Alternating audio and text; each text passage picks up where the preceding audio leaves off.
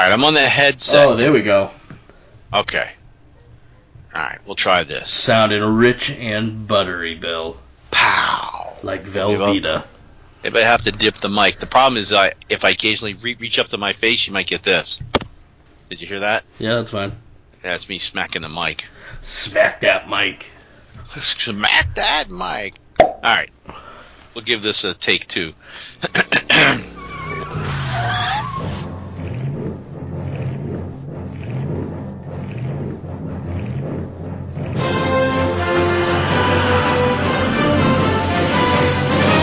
Back to the bin.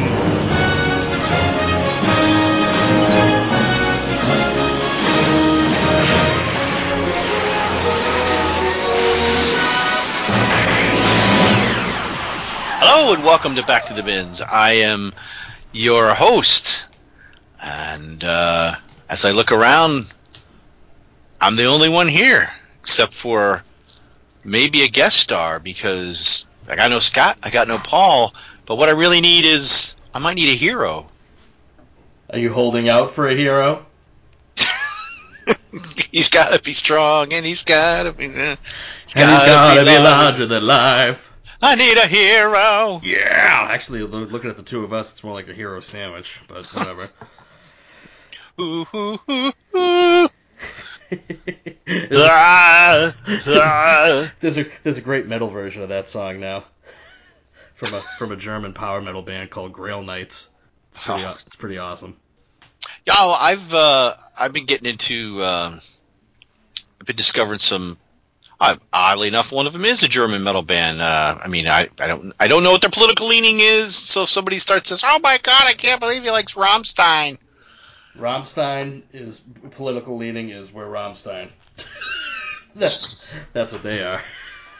Okay, I mean, there's a couple songs that I like. I just like the whole prospect of metal music in German. The whole. Oh yeah, there's a lot of German metal bands out there, man. A lot of German metal bands. And then I also like baby metal.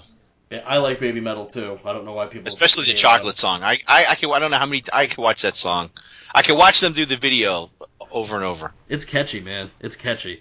There's a couple. All right, if you're getting into that kind of stuff, this is more of the fantasy type power metal. But there's a band called Glory Hammer, and they clearly read way too many Thor comics and Kirby comics when they were growing up.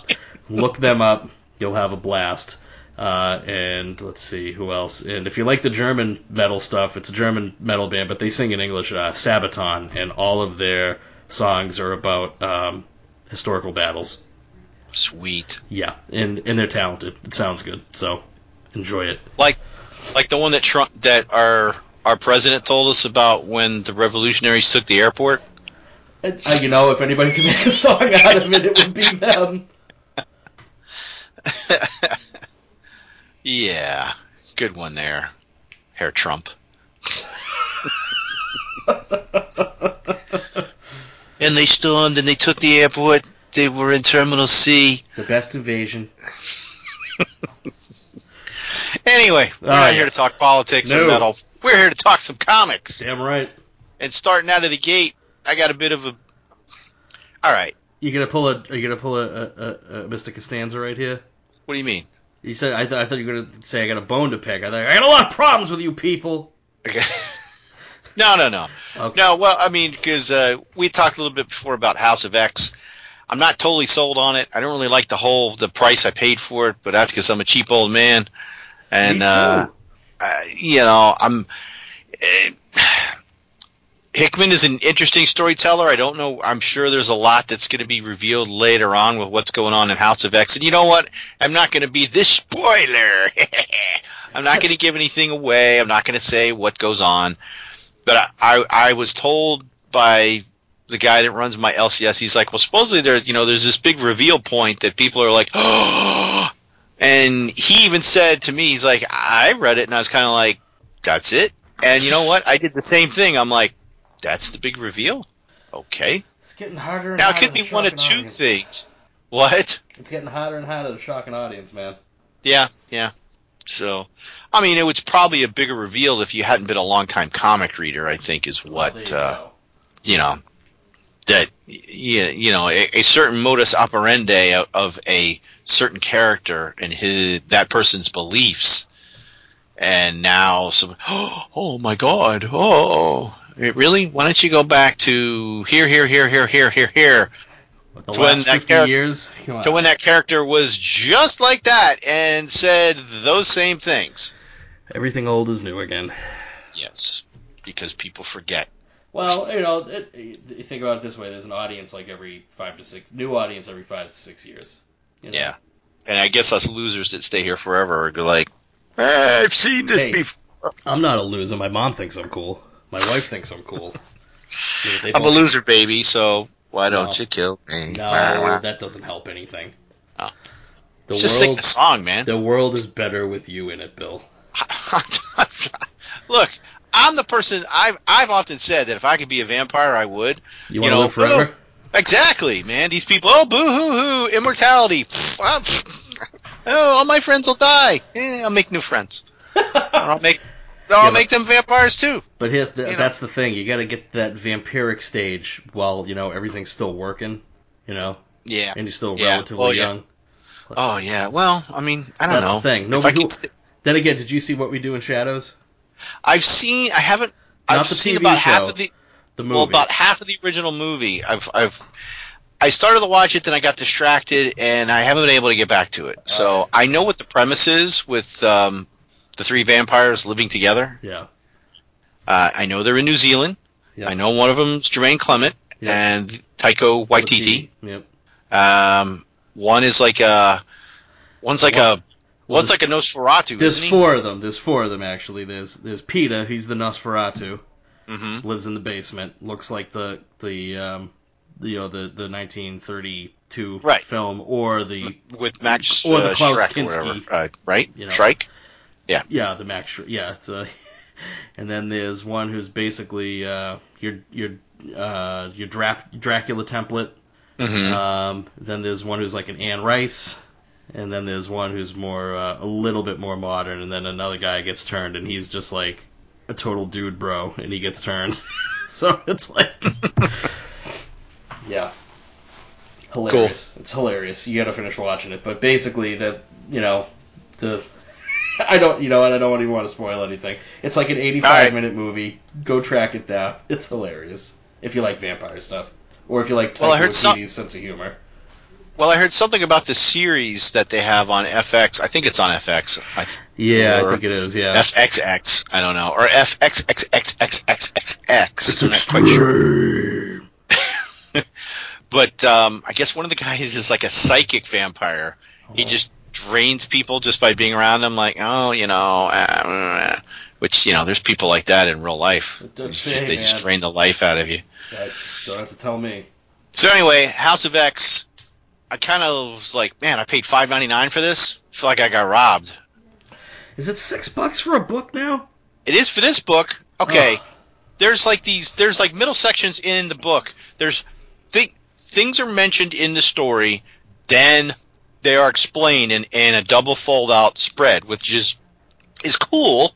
But they do that like 3 times. So that's an extra 6 pages. All right. Is it a 22-page? 30 well, I'd have to walk across the room and take it out. Don't even bother. I don't even care enough. It is a thicker feeling book when you hold it, but I'm like, there's a lot of extra. I mean, okay, it does help. It kind of like breaks the book down in chapters. Okay. It's like because discussion. Okay, this is the points they were bringing up because it seems to have like, from what I can tell, there's a weird time jump. Things are happening. Characters are back that I thought were dead. I don't know. Can't keep it straight with the X-Men continuity anyway. Yeah, well, you can't keep with any of Marvel's continuity anymore either. So, yeah. But anyway, that's enough about new books. I don't talk some old books. Yeah. So I got a Marvel. You got an indie. I have an indie. It's a relatively recent indie, but we'll bring it up. I liked your indie. I didn't quite, but we'll save that for we get to your book. Should we do? Now, I do not have a. Should we do the indie book first, Or do you want to do the Marvel book first? Well, we usually do it by age. I know they do like Marvel, DC, Indie, but I like to do it by age, and mine, I believe, came out before What? yours. Mine's, Oh, I thought you were going to say because you're like way older than me. Oh, no. Oh, yes, you are. I'm not way older than you. How old are you? I turned 40 in November. Okay. Yeah, you're way older than me. I'm not way. I'm a decade. I'm a decade in like 5 months. That's a lot. I'm 50. That's a whole generation. We shouldn't even be friends. Why are we talking? What do we have in common? Nothing. We share a love of food.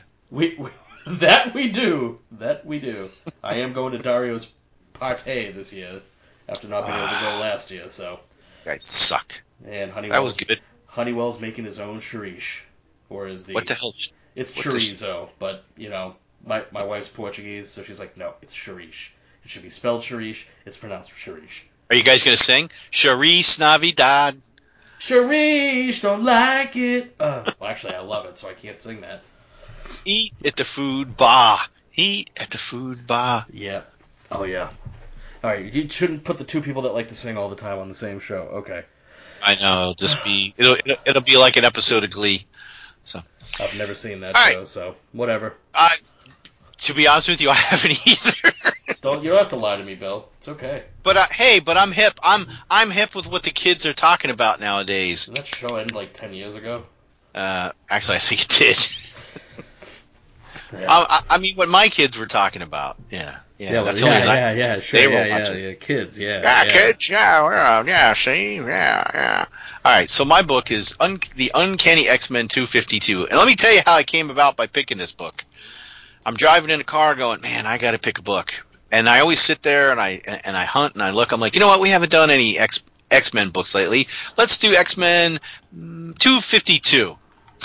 All right. So when I came home, I was like, oh, all right. Now, I think if I had gone one book prior to this, it would have been because when I thought of X-Men 252, I was trying to think, all right, what was going on, Dad? I'm like, I'm pretty sure they might have been in Australia. And the cover that popped to mind was, I believe, one or two before this, to where Wolverine is crucified on a big giant X. Yeah. So, but that is not this particular book. This No. one is 252. It came out in mid-November. Because this was when X-Men was every 2 weeks. Now on sale, twice a month. Twice a month. Give us your money. Then back then it was only $1, so you could buy it twice a month, along with a whole bunch of other stuff. Yeah, I know. I would. Yeah, I was in the Navy then too, so I was having a hard time keeping up with these. Yeah. But I found a local comic shop in San Diego, and I was still buying my books. Nice. So, but on our cover we have Donald Pierce. Former member of the Hellfire Club, who also a cyborg, brandishing a torch in front of the Uncanny X-Men logo, and behind him is Lady Deathstrike, and one of the Reavers. I think it's the guy that's built into the tank. Tank, whatever it is, yeah. Right, and he's holding back some like cyber wolves they have that are coming out towards the reader. I really screwed up because I did not get any indicia on this, but hold on. Actually I do. I do have, I got her right here. So the cover artist was Jim Lee. Oh, that's Jim Lee? Wow. Interesting. It's a very raw Jim Lee, wouldn't you think? Yeah, it's raw. That's why I didn't think it was Jim Lee. No, it doesn't quite look... You know, we may have to verify that on Mike's Amazing World. Even though I just pulled that off of the Marvel site. I don't know. What do you think? I'm gonna pull it up right now, Mike. All right, you're going to pull up well, it says cover artist. It says Jim Lee and Kent Williams. Now, maybe Jim just did the pencils and Mr. Williams did the inks? Not sure. All right, let's see. Uncanny X-Men. Oh, of course, there's like 19 million things I gotta scroll through here. Which series? Volume 1. Where the hell is Volume 1? Oh, Jesus. Good. Oh, yep. I just went back to 251's cover, and yep, it's the one with Wolverine up on a big X. Sorry. All right, here we go. 252. 252, where are you? Cover credits: penciler Jim Lee, inker Bill Sienkiewicz. What? Yep. Well, you know what? I'd believe that before. Yeah. Well, who the hell is Kent Williams? I don't. He's the anchor on the interior. Maybe he. Because Okay. I have Mike's Amazing World pulled up right now. You know what? If you look over by the UPC code, it looks like Jim Lee and Sienkiewicz there. See it kind of smashed in between the side of the cover and the UPC. Give me 1 second. I gotta zoom in on this file here. You gotta tilt your head like a dog that's just heard somebody fart across the room. Come on, tilt your head. What? Between where and where? Between the edge of the cover on the left and the UPC code. Smashed in there. You see him, Jim Lee, and it looks like Sienkiewicz, maybe? Oh, yeah. See it? It is. It's definitely Julian Sienkiewicz. I can see it. Yep. Yeah. That's totally what it is. Okay. Verification achieved. Alrighty. That was a lot of discussion for an average cover.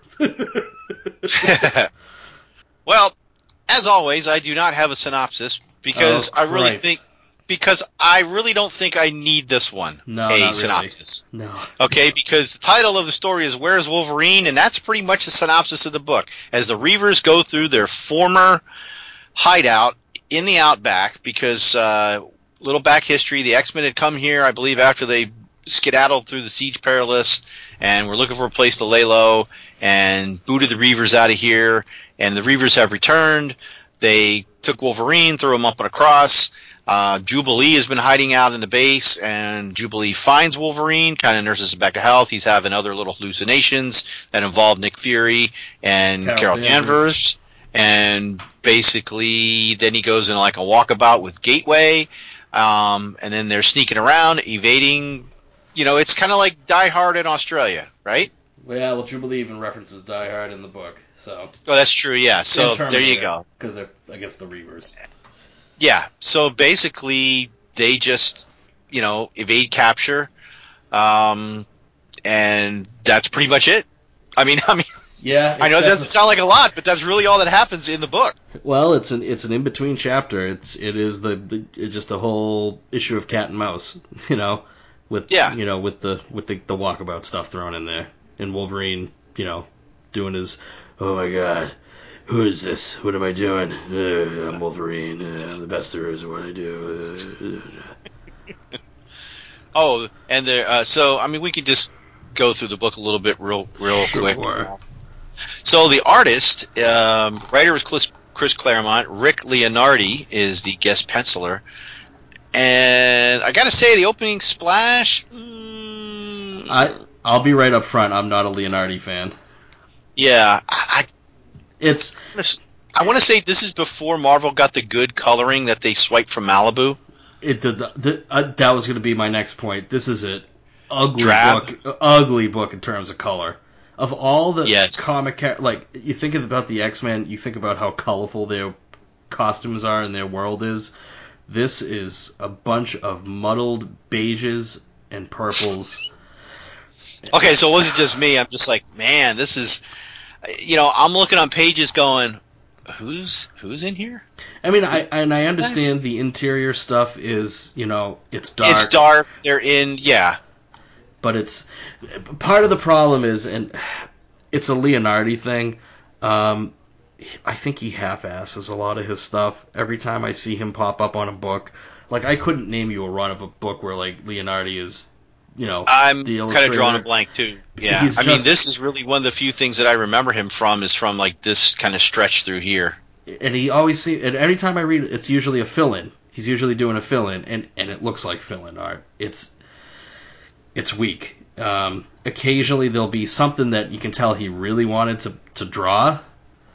Yeah, because there's a couple really nice ones, like when Jubilee pops her head out of the like when she finds a Wolverine down, she like that detail of her head, like she's looking through like a manhole thing. Yeah, but that's really detailed, and there's a lot of. It looks like there was some effort put into it, but the ones before it, not so much. But he also does the thing where he does I don't really want to do detail or shadow. I'm just going to do a bunch of scratchy lines, and they're like scribbles. Right. And I'm not usually one to complain about art because I can't draw. But it's like, how can you go, like, story page 11, you've got that one thin panel of that dude's face where it's super detailed and shadowed nicely, and then right below it, you've got a drawing of Carol Danvers looks like a 10-year-old girl. You know, it's his art frustrates me. I have a problem with how many times, like, okay, you could put that face on Jubilee, but Carol Danvers is a woman. Yes. And there's another shot in here where Carol Danvers is hiding over Wolverine, Nick Fury's shoulder, like in one of his flashbacks. It's art page 11. Yeah. Doesn't she look like she's like 13 years old, looking over his shoulder? Oh, she looks like a stroke victim too. That's the other thing. Like, it's not. I mean, nothing. But she's got like this. She's got like this little smirkish, playful grin. But it's like, but it looks out of place. Nothing is and on model. And it looks like a child smirk. Like, you're gonna get it now. And it's like, no, this not. And then at the bottom of the page, the Carol Danvers hallucination looks like a regular woman. Yeah, an adult woman. An adult woman. Nothing stays on model the whole book. No. I mean, his Wolverine isn't good either. Jeez. Oh, got it. Sometimes I think he looks like Ethel's husband on the Honeymooners. well, not the Honeymooners. I Love Lucy. You know what? Fred? You know what it looks like when he draws Wolverine. It looks like when they're doing not Brand Eck or one of the other parody books. It looks like Wolverine or whatever they called him in that. it's bad. Yeah. Well, I mean, he's got the wild, crazy hair, but then he looks like he's, Wolverine has let himself go, and then I don't know. Yeah, it's disappointing. The sad thing is the art on the Mr. Bubble advertisement is, a million times better than what's in the... I was just going to say that that's a disturbing ad, like right towards the front of the book, isn't it? It's pretty... No, it's about halfway through. Actually, it's near the end. The Mr. Bubble one, yeah. The Mr. Bubble. Well, everything's on model. Oh, yeah, that one. Well, that looks like Archie. Yeah, it does. And close to it. But everything stays on model. I can recognize everybody. Yeah, well, I was going to say the ad for the Star Trek 5 figures looks better than the art. That's right. The ad. And that's a drawing, too. And yep, I'm sure those figures probably That's a drawing of action figures, and it still looks better. Not even action figures, in-action figures. They're just figurines. Mm-hmm. 8-inch tall weighted figures for the motion picture in an action pose. Yeah. I wonder what those go for now. Might have to look those up. I don't know. They were only $20 a piece. Ooh, would it cost you $100 back then to get the whole set? They must have been some high quality, like PVC resin or something 40, like that. 60, 80, 100. Yeah, would have been 120 plus shipping and handling. Yeah. Yeah, so weighted figure. Weighted. Mm. Includes with a deluxe display base with beautifully illustrated backdrop. Each figure is individually numbered, making it a true collector's classic. Or it's yours now. Oh, it's from the San Francisco Mint, so they were probably metal. Captain James D. Kirk, Mr. Spock, Dr. Leonard McCoy, Cybok, Claw. Oh, complete set of all 5 figures. $99.75. $99.75. Okay. You're right. It was 100. My bad. That's all right. Math is not our strong suit. Yeah. Yeah, so, and like back towards the end of the book, it gets, like the last page gets a little bit better detailed and everything. But, there's like there's a couple stretches in the middle where you're just like, Yeah. And it's sometimes, like, Deathstrike is not on model throughout the whole book. It's disappointing because Claremont's run was so good, and there were ups and downs to it.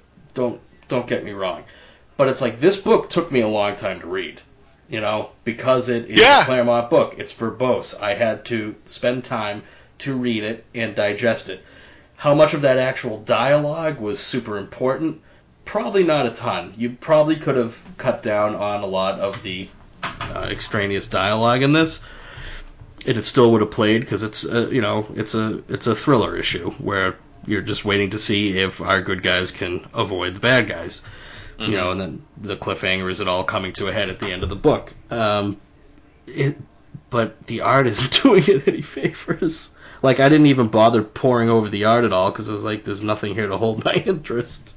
Yeah, I didn't even know that was friggin' Jubilee until I didn't either. Uh, Because I skimmed through it, and I'm just like, wait a minute, who is this? And for some reason, I thought Jubilee came in later in the story or earlier. I didn't remember her being here at all. Was this 92? Oh shit! Oh, sorry, there was a moth. 89. 89. God damn! She got scared by a moth. 89. She was around that early. I guess But where was she introduced? Hold on, let me look on the other, because that's what Jubilee. Okay. Oh wait, it says joins team. This wasn't her introduction. First appearance, Uncanny X-Men 244. All right, so she'd only been around less for than a year. Okay. Yeah. Wow. So 88 then she was around. That's crazy. Huh. Or just early 89. That's wow. I'm surprised. I didn't realize she went that far back. Yeah, I thought she was a little like in the Early pushing 90s. into the 90s. Yeah. I think it's when she became more in a prominence, but that's probably why we didn't recognize her, because she doesn't have the shades and the yellow shades in the trench coat. Yeah. So, huh. So I mean, aside from one of the plot points that's a little interesting is when they put Wolverine's mask up above some pipes. Yeah. And I'm like, that's not Wolverine, because I didn't remember what happened in the story. But I'm like, wait a minute, that looks stupid. I'm like, that can't be Wolverine. He wouldn't poke out his head like that so they could see him. And then they blast at it, and basically they blow a hole. They blow a hole through the ceiling, and it actually floods the tunnel they're in because it's right below the lake. And so they're like getting washed down the drain out back to the outside. They're like, go, the water's coming. Holy shit, we screwed up. Yeah. Yeah. It's just like There's a decent moment in the book, for sure. Yeah, it had a few decent ones. So I guess we'll just jump in, and I'm going to rate it unless you have anything else in particular to really point out. No, it's one of those books where, like I said, the art isn't really servicing the story, and Claremont's writing is overly verbose as it usually is. But this is not, I would say, not peak Claremont. It's kind of boilerplate stuff for late 80s X-Men run. Well, see, another thing that bugged me in the opening splash is that Pierce is whipping around and he's yelling, "Where's Wolverine? Where's Wolverine?" By the way, is the name of the story. And his eyes are all yellow. I don't think of the rest of the book are his eyes yellow. His eyes are a normal color. They're blue in most of it, yes. Yeah, I was just like, okay, all right. I mean, it's a splash page. I'll give him a little bit of leeway on that. You're trying to draw everybody in, but I mean, the rest of the anatomy and the scribbliness doesn't do it any favors. Like, his foot is just a triangle, Yeah. And that's in the one that's in the foreground, the one that should be detailed. And I mean, I know drawing hands is hard, but holy moly. I mean, you could say it's a cybernetic hand, but I think in the rest of it, his hand looks pretty normal. So. All right, fair enough. Yes. But that's why I like. Yeah, but if you look at the cover, he looks perfectly normal with his extremities. So, all right. So going with the cover, I like when they do stuff with the logo, that he's got the flame in front of the logo, and it's actually looks like the logo is actually catching on fire. Yeah. I was shocked that this was Jim Lee, but then saying that Sienkiewicz did the inking, it kind of makes where, I guess I could see where that could be hidden. So I guess cover. See, like the last cover, man, that cover just. The one the book we're not covering, where he's on the X. Yeah, that's a great cover. That cover would be an A. That's like, I always remember that cover, which hence is why it was the first cover I thought of when I jumped into this. This is like a B-, a C+, maybe just a C+. Yeah, so it's also a Silvestri cover. So there you go.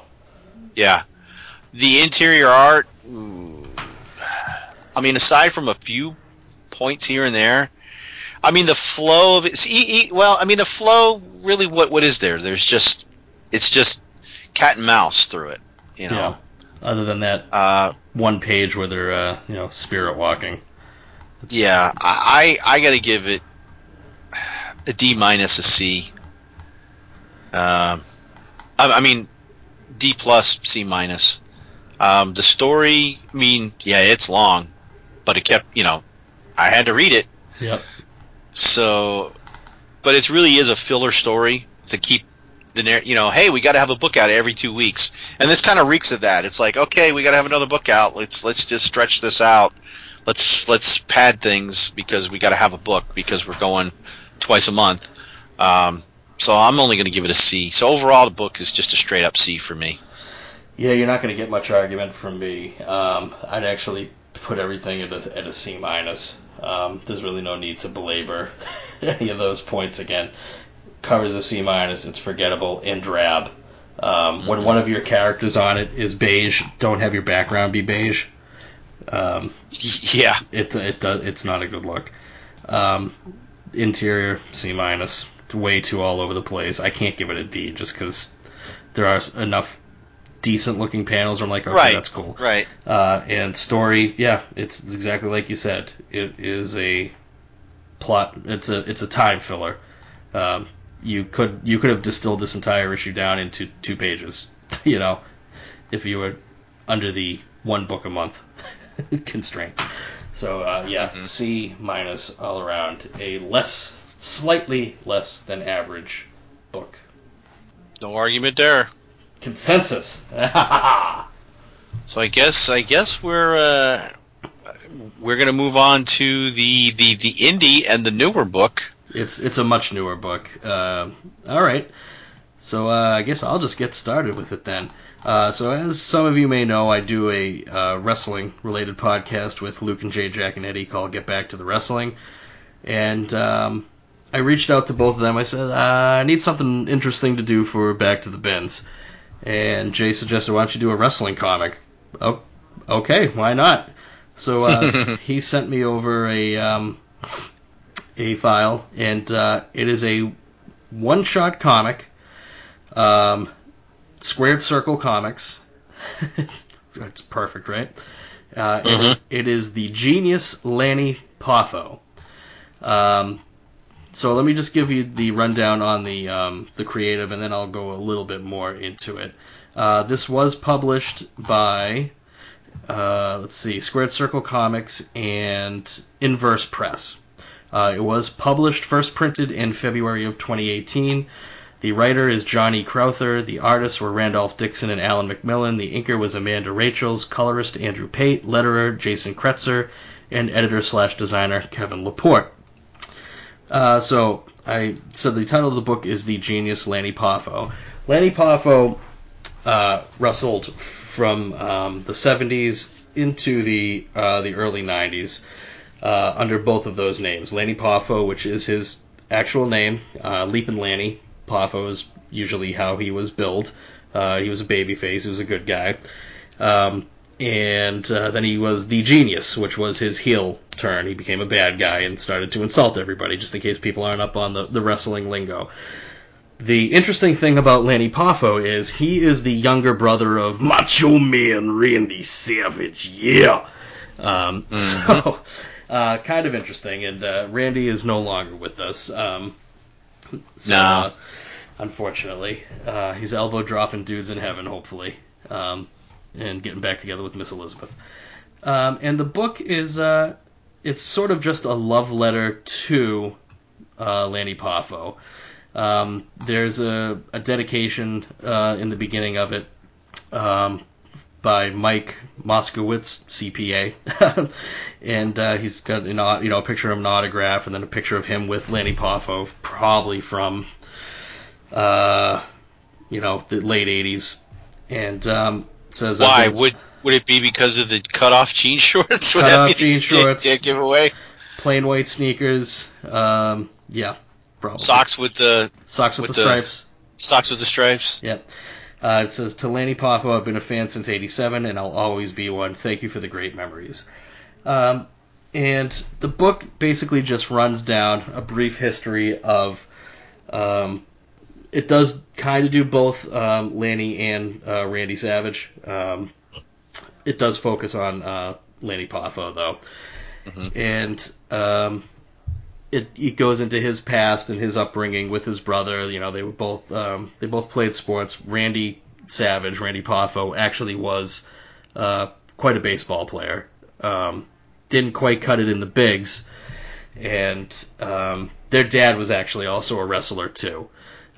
Angelo, I believe his name was Angelo Poffo. So they're both second generation wrestlers, and we get a little bit of information about their early days, how Lanny made it into the business. He always wanted to be a wrestler. He knew he wasn't going to be cut out for baseball.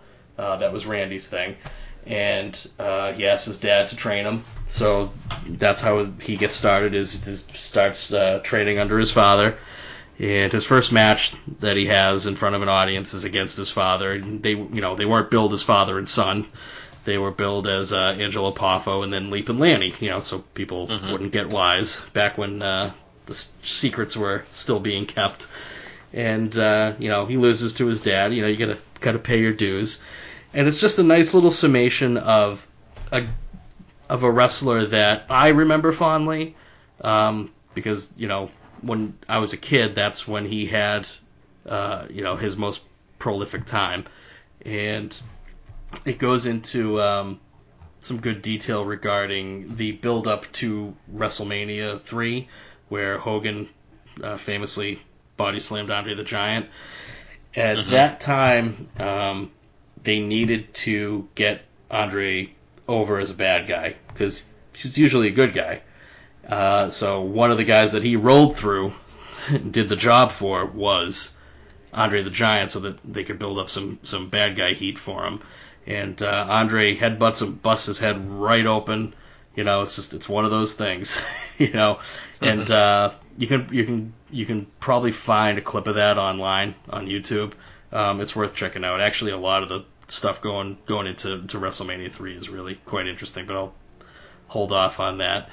And it does, of course, cross into where Randy Macho Man Savage's baseball career fizzled out, and Randy got looked at by the WWF at the time more than his brother was being scouted. Randy's a much bigger dude in terms of bulk. He said, yeah, I'll go to the WWF, but my brother's going to come along too. So that's really how he got his shot. Was not following on the coattails of his brother, but being a part of that family. And touches briefly on Randy's relationship with Miss Elizabeth. And again, it's not a book about Randy, but it's kind of unavoidable that you'd put him in there. And we just sort of go through that period of Lanny's life where he's having his biggest push, and then when he does finally become a bad guy, because the character was getting kind of stale, he then changed his gimmick to the Genius, and the Genius was the smartest guy in the room, and he'd come out with this little metal scroll, and great gimmick where he would have a whole bunch of rhymes, verse. He would write verse for every match that he had, and it would be always very erudite, very intelligent, but also totally ripping down either his opponent or the fans that were in the arena. And it's gold, because Lanny Poff was actually a really smart guy. So he kind of made that his thing once he decided to become a bad guy. And his heel turn was, probably his time as the Genius is more memorable than his time as Leapin' Lanny. And I think I remember him as the Genius, this character. Yeah, most people do, because it's he actually had an outfit. He come out with a graduation cap and gown on, and his little scroll. And he's good on the mic. You couldn't get around that. Him and his brother both real good on the mic. Two very different styles, but the one shot culminates with Lanny talking about his posthumous induction of his brother into the WWE Hall of Fame. And you can absolutely look that clip up online. It was actually a really good speech that he gave. I'm not going to read it. Let Lanny Poffo deliver it in his way, and it's totally worth it. If you're into wrestling at all, I don't even know where you'd find this. It's probably something that you'd probably have to hunt around online to find a physical copy of this at this point, because I've never heard of Inverse Press or Squared Circle Comics. I didn't even realize they were making comics about wrestling. I'm kind of glad that I know that now, because there's probably some really interesting stuff out there that I want to read. But well, one of the things that's weird is at the end of this book, one of the ads that's in this is my LCS. Really? Yancey Street Comics. They're at the end of the book. Oh. So I don't know if they were a backer. Interesting. But yeah, because this was 2018, and it's got its two locations there. Although it's moved back to the mall, it's actually changed. And then there's another ad for Viera Comics in Melbourne, Florida. Yeah. So it might, and a lot of guys, a lot of wrestlers do come from Florida. Hogan does, and a lot of them tend to live down there too. In the book, they mentioned, was it UCF or I forget where Randy went. Unified. There was something about Florida wrestling, and there's a place I passed. There's an actual rink, like a wrestling school, like down in Tampa that I've passed before, and I think it's the same name. It's possible. ICW, International Championship Wrestling. That was Randy's dad tried to get that promotion going.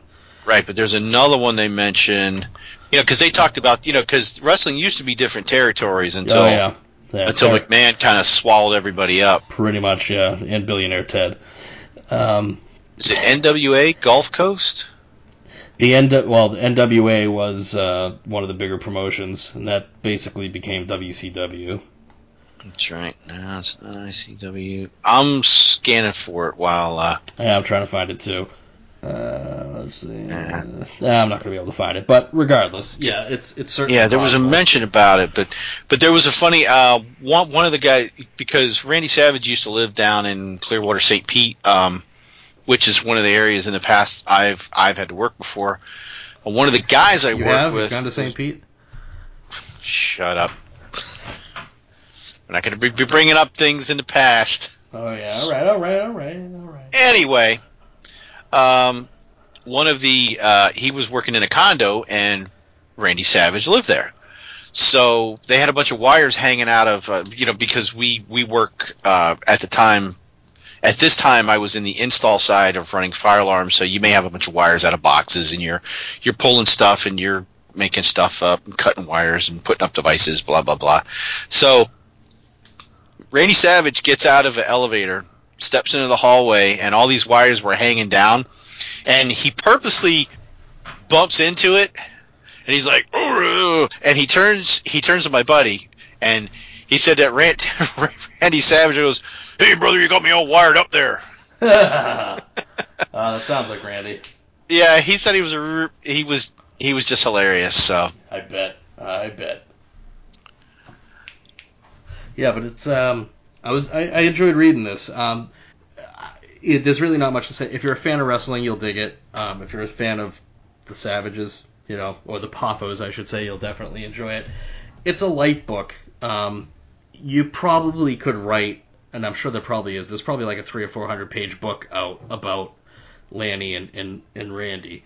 But for what it is, it tells a nice little bio of a somewhat lesser known wrestler, and it presents it in a decent way.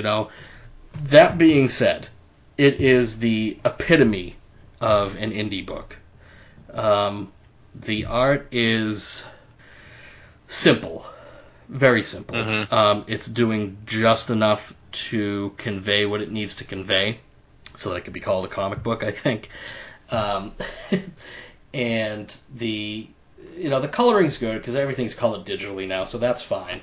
The art is, I think there's two artists. I think they each did half the book, and that's kind of where part of the problem lies with the art, is it's really not consistent.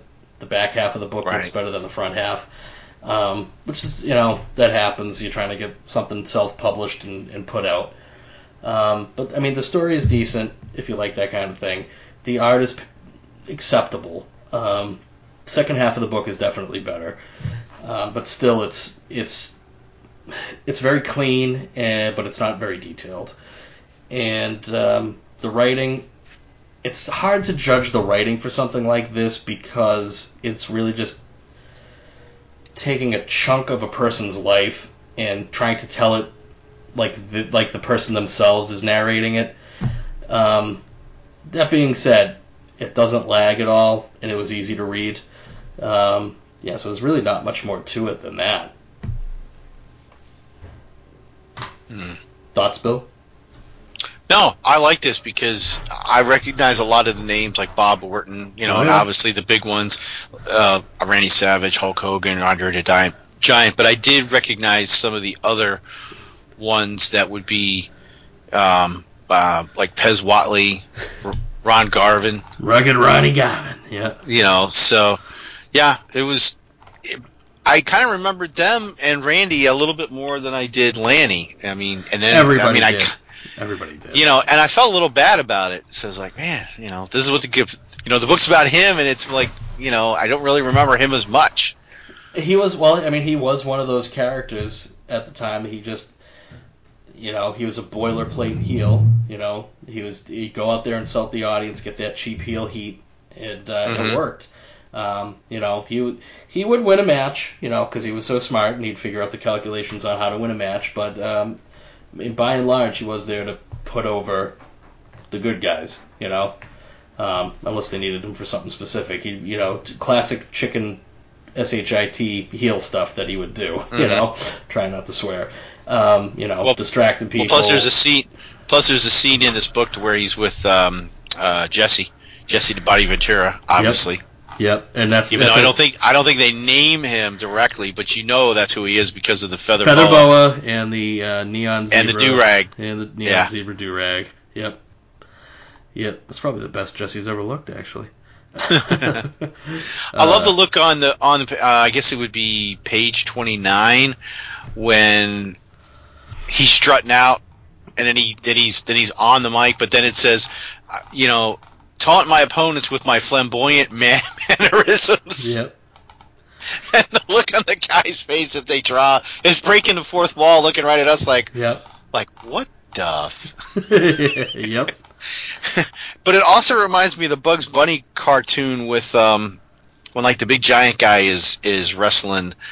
What is it? The Nature Boy? Is it the Nature Boy? What is the one that, like, Bugs Bunny's the sidekick to this other guy that comes out and wrestles the big giant wrestler? I can't remember. Where's Bill when we need him? I am Bill. I mean, Paul. Sorry.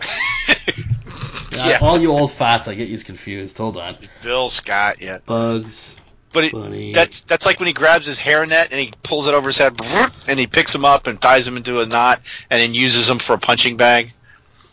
Crusher. Yeah, well, no, but what's the other? Yeah, Crusher's the big guy, but what is the opponent? Denatured Boy.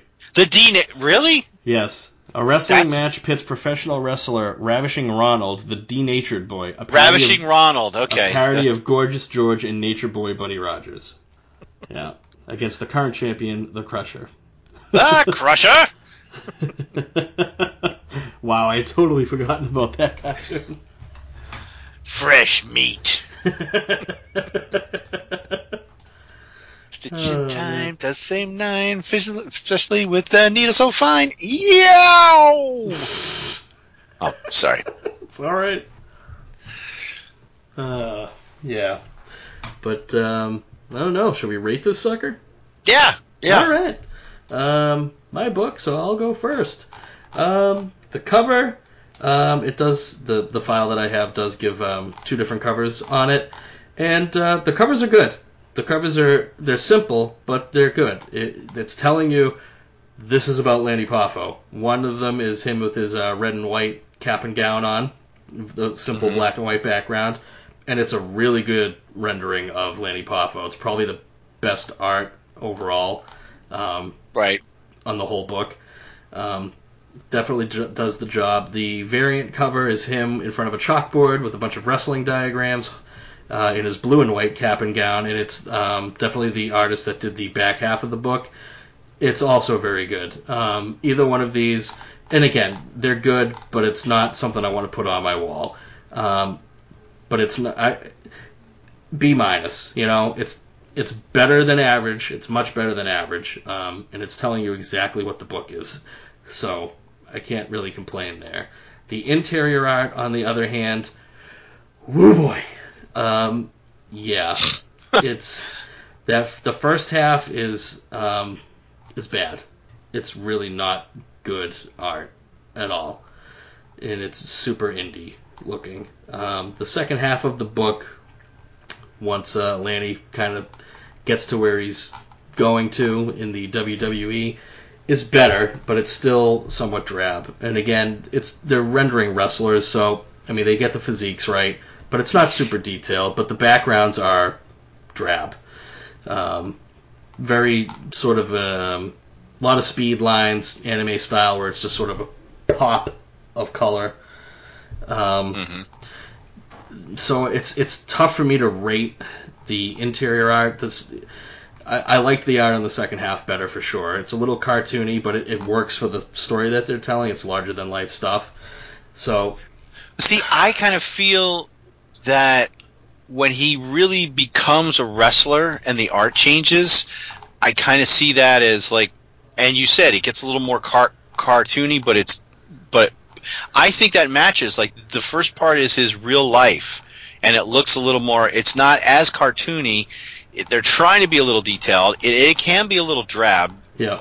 But I like the change when he does go full wrestler. That the art kind of changes. I mean, I don't think it was made on purpose. I just think it was a happy accident. I'm sure it is.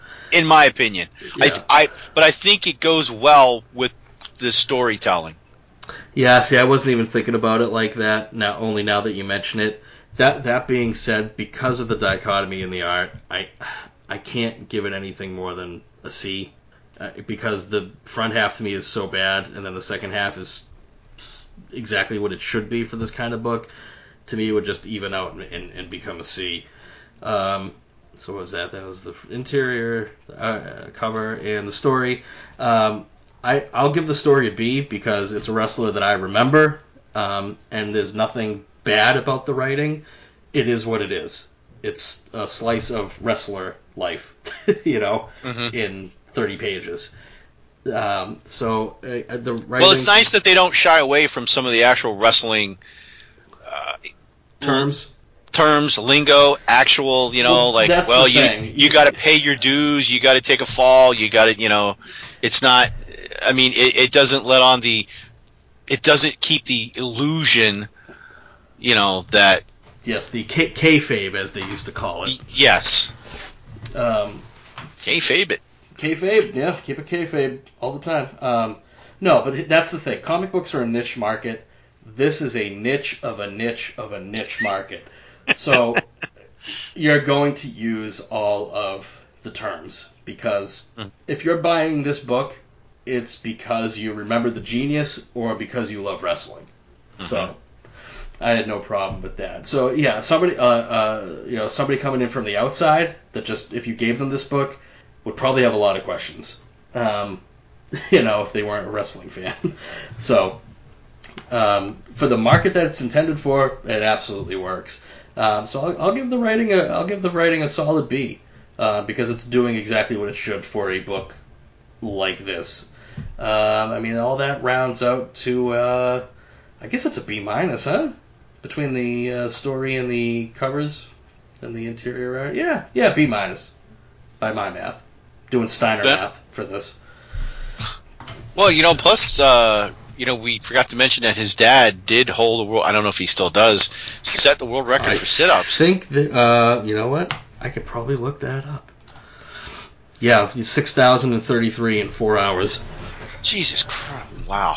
Yeah, now he's a Marine, right? I believe his father was a Marine. No, he was in the Navy. Navy. He was in the Navy. Yep. He sailed the seven seas. Well, you were in the Navy. My wife was in the Navy. The Macho Man's dad was in the Navy. I used to be able to do some sit-ups. I probably have to work on it now. I can't even sit up at all now. My knee and feet problems. But that's neither here nor there. Let's check on this record. World record for... You do that while I kind of culminate my scores in my head here. So, so the two covers, I like each for its own reasons. The first one looks a little more realistic. The second one is a bit cartoonish, but it's nice with all the diagrams and all the wrestling moves, and because he's basically laid out a plan of how he's going to win. Because if you look at it, he's like, first I'm going to do these maneuvers to confuse my opponent. Then I'm going to do this, and then there's like a bunch of math diagrams, and I'm going to do like a flying Kirk drop kick in the back, and then I've got him pinned, and then 1, 2, 3 equals win. So I think I'm going to give the covers. I kind of like them. I'm going to give them both B's. The interior art, I'm. It's tough, I mean, it's right? a little cartoony, but it's an indie book, so I don't really expect this. I mean, I guess I shouldn't mean it like that or say it like that. Like, I don't expect the higher levels of quality that you usually get out of a commercial book, I guess we could say. So I'm willing to give this like a C plus B minus overall for the art. All right. And I like the whole telling of the story. I was interested through the whole thing, and then being a wrestling mark, see, I know the terms. Nice. That I was, in on some of the stuff, and it was pretty cool. So I think I'm going to give the story a B as well. So overall, I'm giving the book a B. I like it. Yeah, I think I gave it a B minus. Yeah. Yeah. So there we go. All right. Let's see. I'm trying to get verification on this world record. Hold on. Well, somebody would have had to have broke that by now. 4 hours is such a weird thing. Like, I can find the one for 24 hours, for 1 hour. Oh, that's true. Maybe they don't do the 4 hour one anymore. I don't know. I don't know. While serving in the U.S. Navy in 1945, he set a world record for sit-ups. He completed 6,033 sit-ups in 4 hours and 10 minutes. I can't find if somebody's beat that. So, well, you know what? Here we go. A whole legacy of being in really good shape for that family. Ooh, yeah. And unfortunately, I did not think of a fun rhyme to do like the genius, but... well. I am not a genius. That is why. I am just a fat kid with a microphone. So... One fat kid with the microphone. Where it's at? That is where it's at, baby. Right here in my man cave. I've seen your man cave. At least what you were showing on the camera. Yes. That's not the Christian Grey room. This is the fun room. Then Whoa, again, the whoa, Christian whoa, Grey whoa, room whoa, can be fun, too. whoa. Oh, one thing we forgot to mention about the X-Men book? What did we forget to mention about the X-Men book? That the Reavers were actually the guys... Yeah, they were the ones that Logan sliced up way back when he infiltrated the Hellfire Club when he got knocked into the sewers and worked his way back up during right before Dark during Phoenix the Dark hit. Phoenix. Yeah, so they were the guys that got chop when he went through it. They actually went to Mojo's body shop and were re-outfitted. Yeah. Ha ha ha! Can Body rebuild shop, them. So.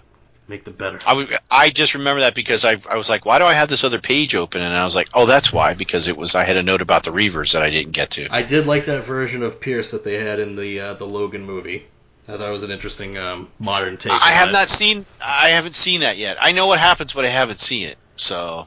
Oh man, get ready to have big oily man tears, man. It's good, man. It's good. It's like it's like the Unforgiven of superhero movies. See, you're speechless now. Go rent it. Get it now. I'll find it. I'll catch it. You should. I'll get it some. So, well, I guess I'm not going to really cover any email because the other guys aren't here. And let me take a peek to see what's in the email bag. Got a full sack of email for next time. My sack is full. My belt is tight.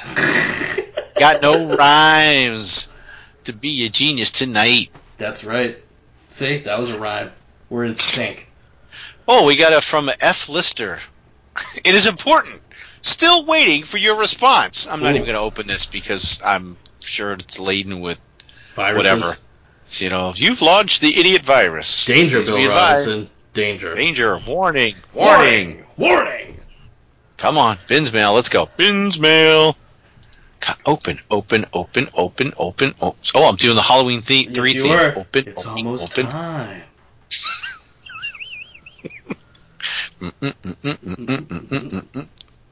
Oh, come on. It was already open. What are you doing to me? There we go.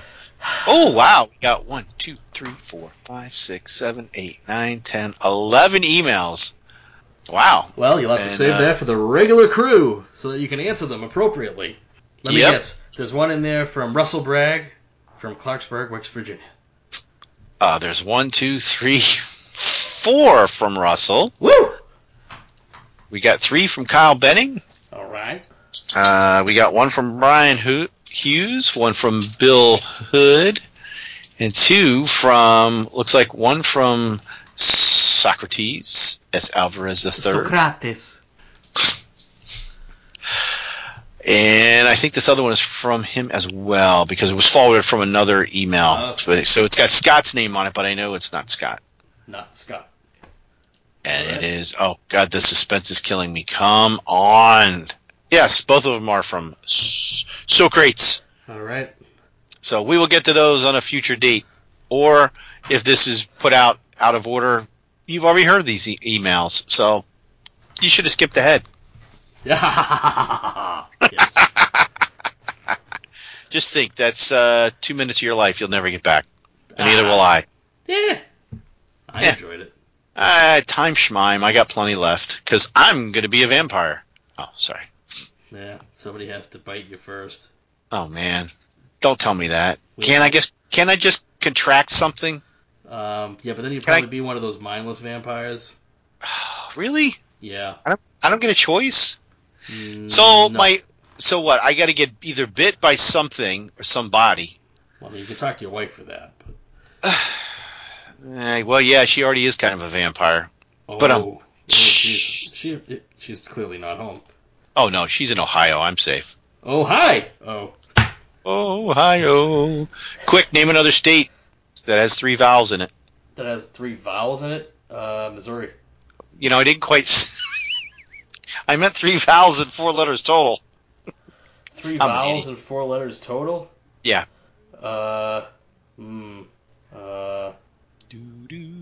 State? Yes. Oh, Jesus. Depression?